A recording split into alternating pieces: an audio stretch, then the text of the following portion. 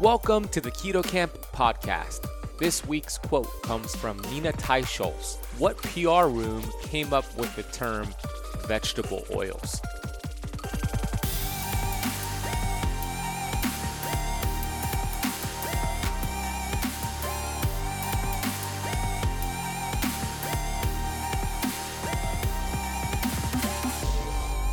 Well, welcome back to the Keto Camp podcast, or if this is your first time, welcome to the Keto Camp podcast. My name is Ben Azadi. I'm your host, and you can learn more about me over at youtube.com/KetoCamp.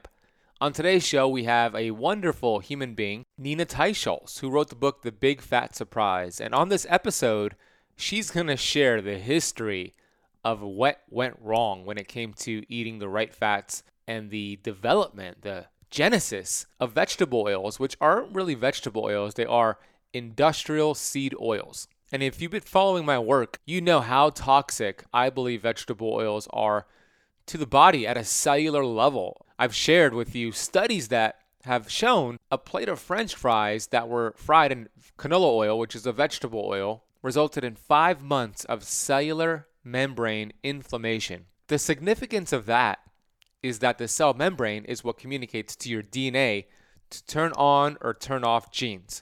So when you have inflammation around your cells, not only is it going to be difficult for the hormones to get into your cells, for nutrients and oxygen to get into your cells, but it's going to turn on genes that you do not want turned on, like cancerous genes, like autoimmune genes, and a whole bunch of nasty things start to happen as a result of cell membrane inflammation. I believe vegetable oils are so toxic to us at a cellular level. They are worse than sugar, in my opinion, because here's the deal. If you just look at stats and compare vegetable oils to smoking a cigarette, this is going to blow your mind. What do you think the statistics are for developing lung cancer for somebody who has smoked 2 packs of cigarettes every single day for 20 years? What are the stats for these people? What's the percentage of them getting lung cancer? 2 packs a day for 20 years. The answer is 16%. Okay? Now, what is the percentage of somebody getting cancer or heart disease if you eat vegetable oils every day for 20 years? 85%. I am not advocating smoking a cigarette, but I am saying vegetable oils are dangerous. They are toxic. Here are the main culprits, and then I'll get into the episode with Nina Teicholz. Canola oil, grapeseed oil, cottonseed oil, soybean oil, safflower oil, sunflower oil, any of these industrial seed oils we want to avoid as much as possible. And most people don't realize, but a lot of the restaurants you're eating at, they're using these oils because they're very cheap. The Whole Food salad bar and food bar, they use these oils. It's loaded. Just because it is Whole Foods doesn't mean everything in there is healthy. So you got to be really diligent and read the labels, ask your waiter or waitress, let them know you're allergic to vegetable oils, and instead use avocado oil, olive oil, grass-fed butter, grass-fed ghee, coconut oil. These are better alternatives.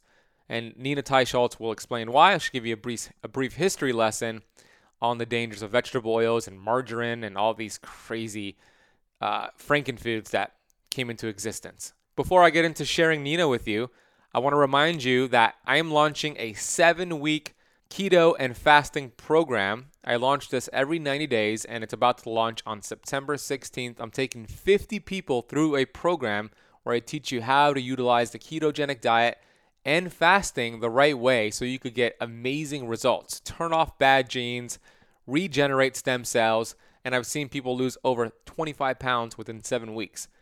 It's first come, first serve, so if you're hearing this at the right time and you're an action taker, you'll get in.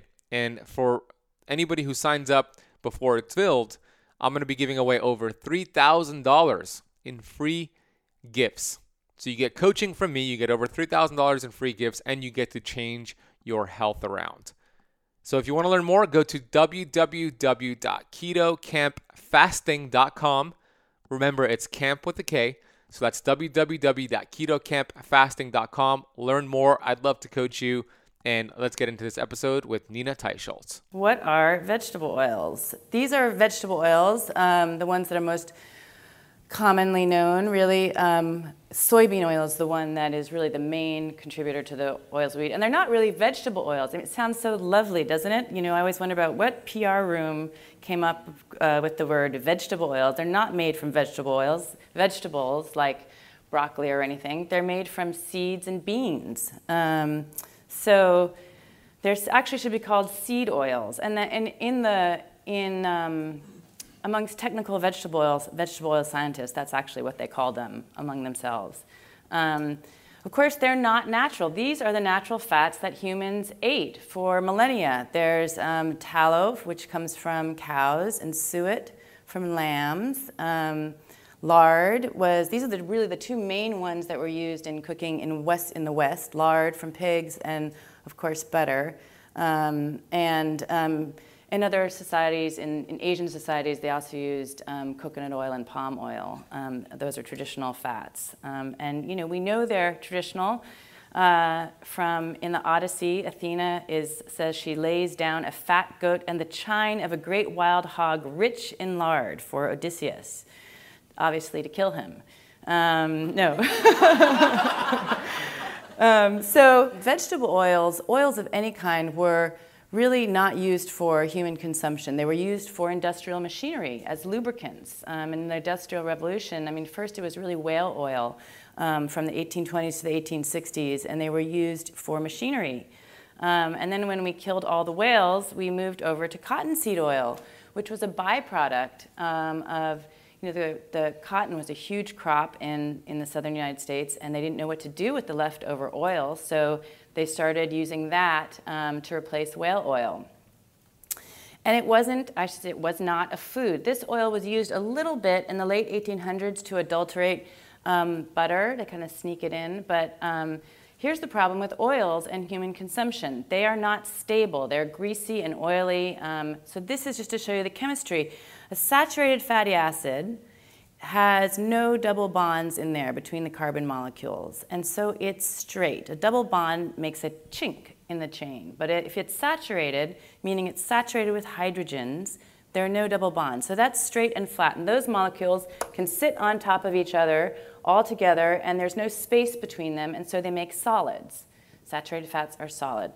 Whereas unsaturated fatty acids, this is a polyunsaturated fatty acid. Poly means multiple double bonds between the carbons, and they're unsaturated because if you broke this bond and you could add hydrogens here. So it's not saturated with hydrogens. So, and those molecules don't lie flat together. They're all squiggly and wiggly, and so there's space between them, and therefore they're oils. That's the basic chemistry. So in order to use oils as foodstuff, they had to make them straight. And they did this through a process called hydrogenation. So they took oleic acid. This is one of the polyunsaturated fats. Actually, that's not polyunsaturated fat. That's the monounsaturated fat. But anyway, the idea is they straighten it out through a process called hydrogenation. And hydrogenation is a very complex process that involves all kinds, you know, huge factories. I actually have been in a hydrogenation factory.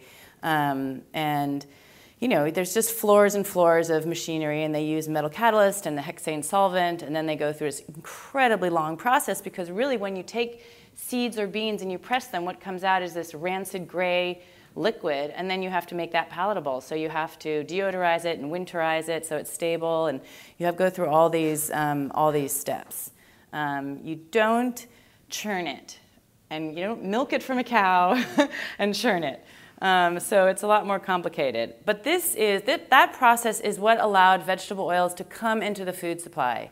And that happened because once it could be stabilized, actually, when they first stabilized, this is Procter & Gamble, who were originally soap makers and tallow makers. And when they first stabilized cottonseed oil in the early 1900s, about 1910 or so, when this process was discovered, they looked at that and they said, oh, we'll sell it as soap. And actually, a lot of your soaps are made from oils. That's what, you know, a lot of soaps are.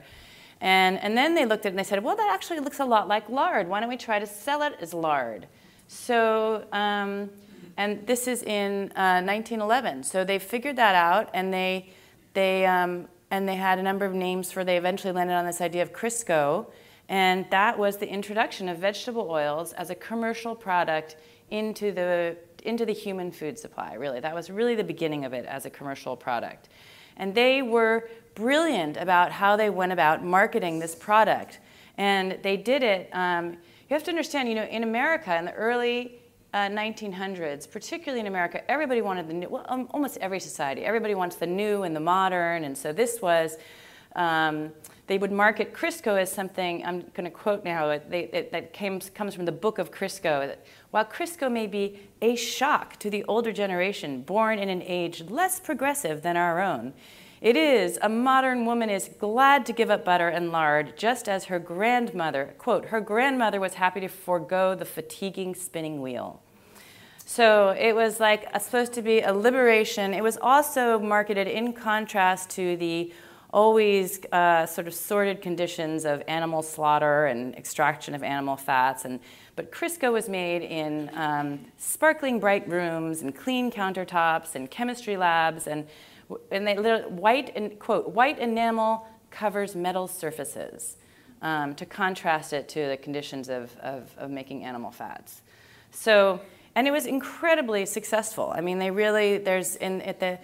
they sold cookbooks and all kinds of pamphlets, and they marketed it, and at the end they said, in every cookbook in America, butter is crossed out and Crisco is put, and butter and lard are crossed out and Crisco is put in its place. And that is what happened. At about the same time, margarine also entered. Margarine is also hardened vegetable oils.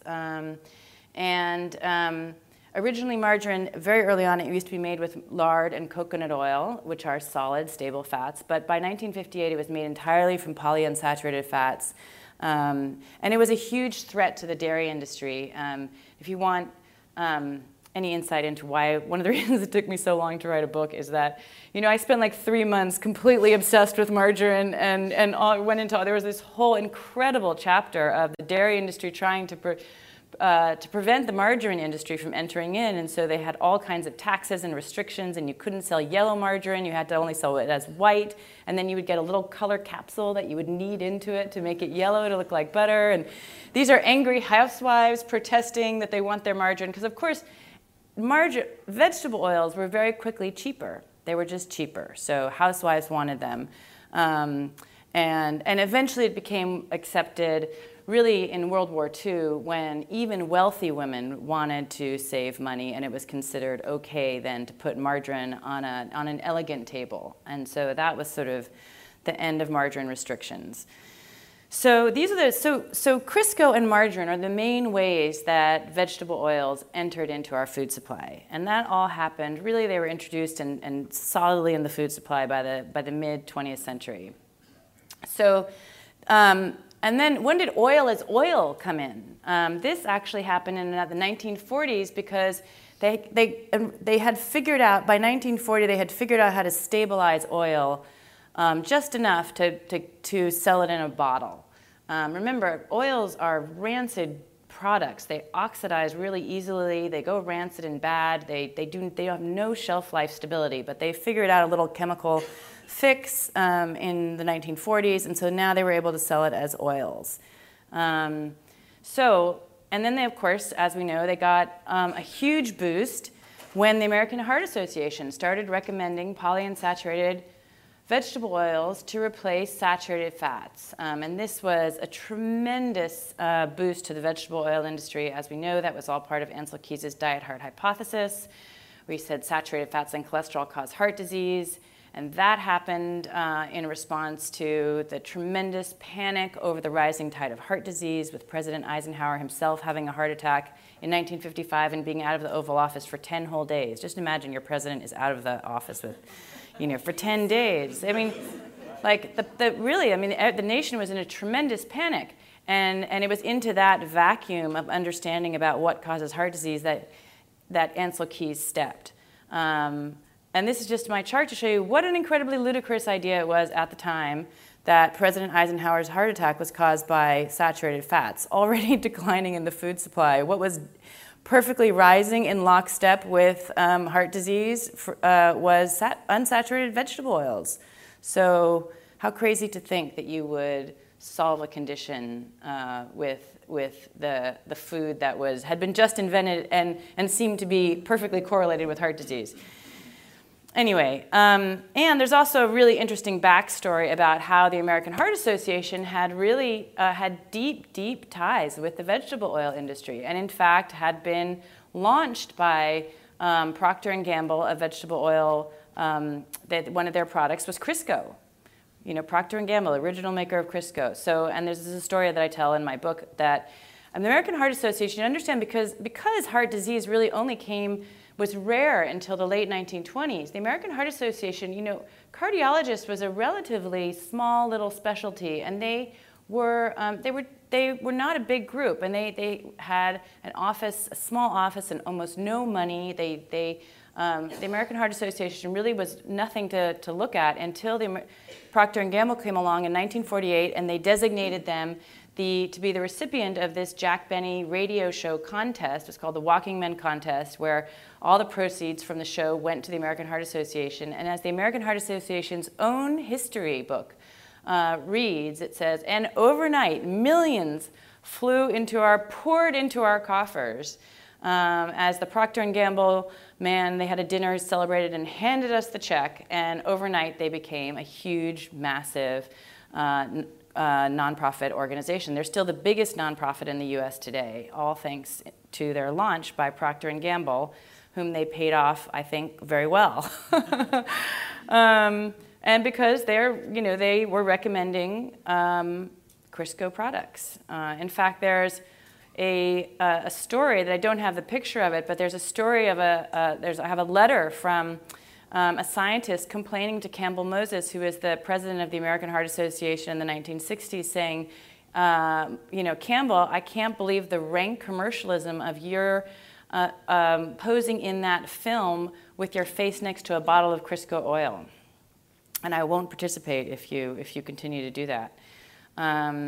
So the American Heart Association, what this enabled the vegetable oil industry to do was to market itself basically as a health food, as a food that you can eat in order to avoid a heart attack. These are some more ads. Take this ad to your doctor so they can prescribe vegetable oils to you. And here's margarine because of course your 8-year-old should worry about cholesterol. That ad actually became the subject of a whole lawsuit and was eventually banned because there was no evidence, and still is no evidence, that high cholesterol in children has anything to do with heart disease, except for in rare genetic cases. This whole idea that replacing saturated fats with polyunsaturated fats has been tested in large randomized controlled clinical trials on more people than have ever been tested on any other hypothesis in the world in nutrition science. And the results, large, well-controlled trials, which are the gold standard of evidence, and they have shown no effect of saturated fat on any cardiovascular mortality or total mortality. I hope you found that episode interesting and informative. I sure did. If you want to watch the full lecture she gave on vegetable oils, I got this from the Low Carb Down Under YouTube channel. The name of the lecture is entitled Nina Teicholz, Vegetable Oils, The Unknown Story. I will put a link for this video in the notes. Make sure you click it and watch the full episode. And if you want to learn more about Nina Teicholz, you can visit her website over at ninateichholz.com. That's NINATEICHOLZ. I will put that in the notes as well. Check her out and get her book, The Big Fat Surprise. It is a great resource for you to really deep dive into the history of fats. If this episode has been helpful and if you've been enjoying any of the Keto Camp podcast episodes, please leave the show a rating and a review. It would make a big difference for the show. It helps iTunes get the message out there, get this podcast out there to more people. So please leave a rating and a review. Take a screenshot of this episode, post it on your Instagram story or Instagram profile, and tag me in it so I could reshare that and get some people following you back. My Instagram handle is at TheBenazadi, TheBenazadi, and use the hashtag KetoCamp so we know where our community is posting and we can look that up. I always look up the Keto Camp hashtags. Remember, camp with a K. If you haven't claimed my Keto Kickstart guide, you can get it for free. It's a 12-page ebook designed to teach you to burn fat instead of sugar. Head over to www.ketokickstartguide.com. Claim that for free. And again, if you want to join my 7-week Beyond Fasting program, where I teach you all I know about keto and fasting, go to www.ketocampfasting.com. Thanks so much for spending part of your day with me. You will hear me on the next episode.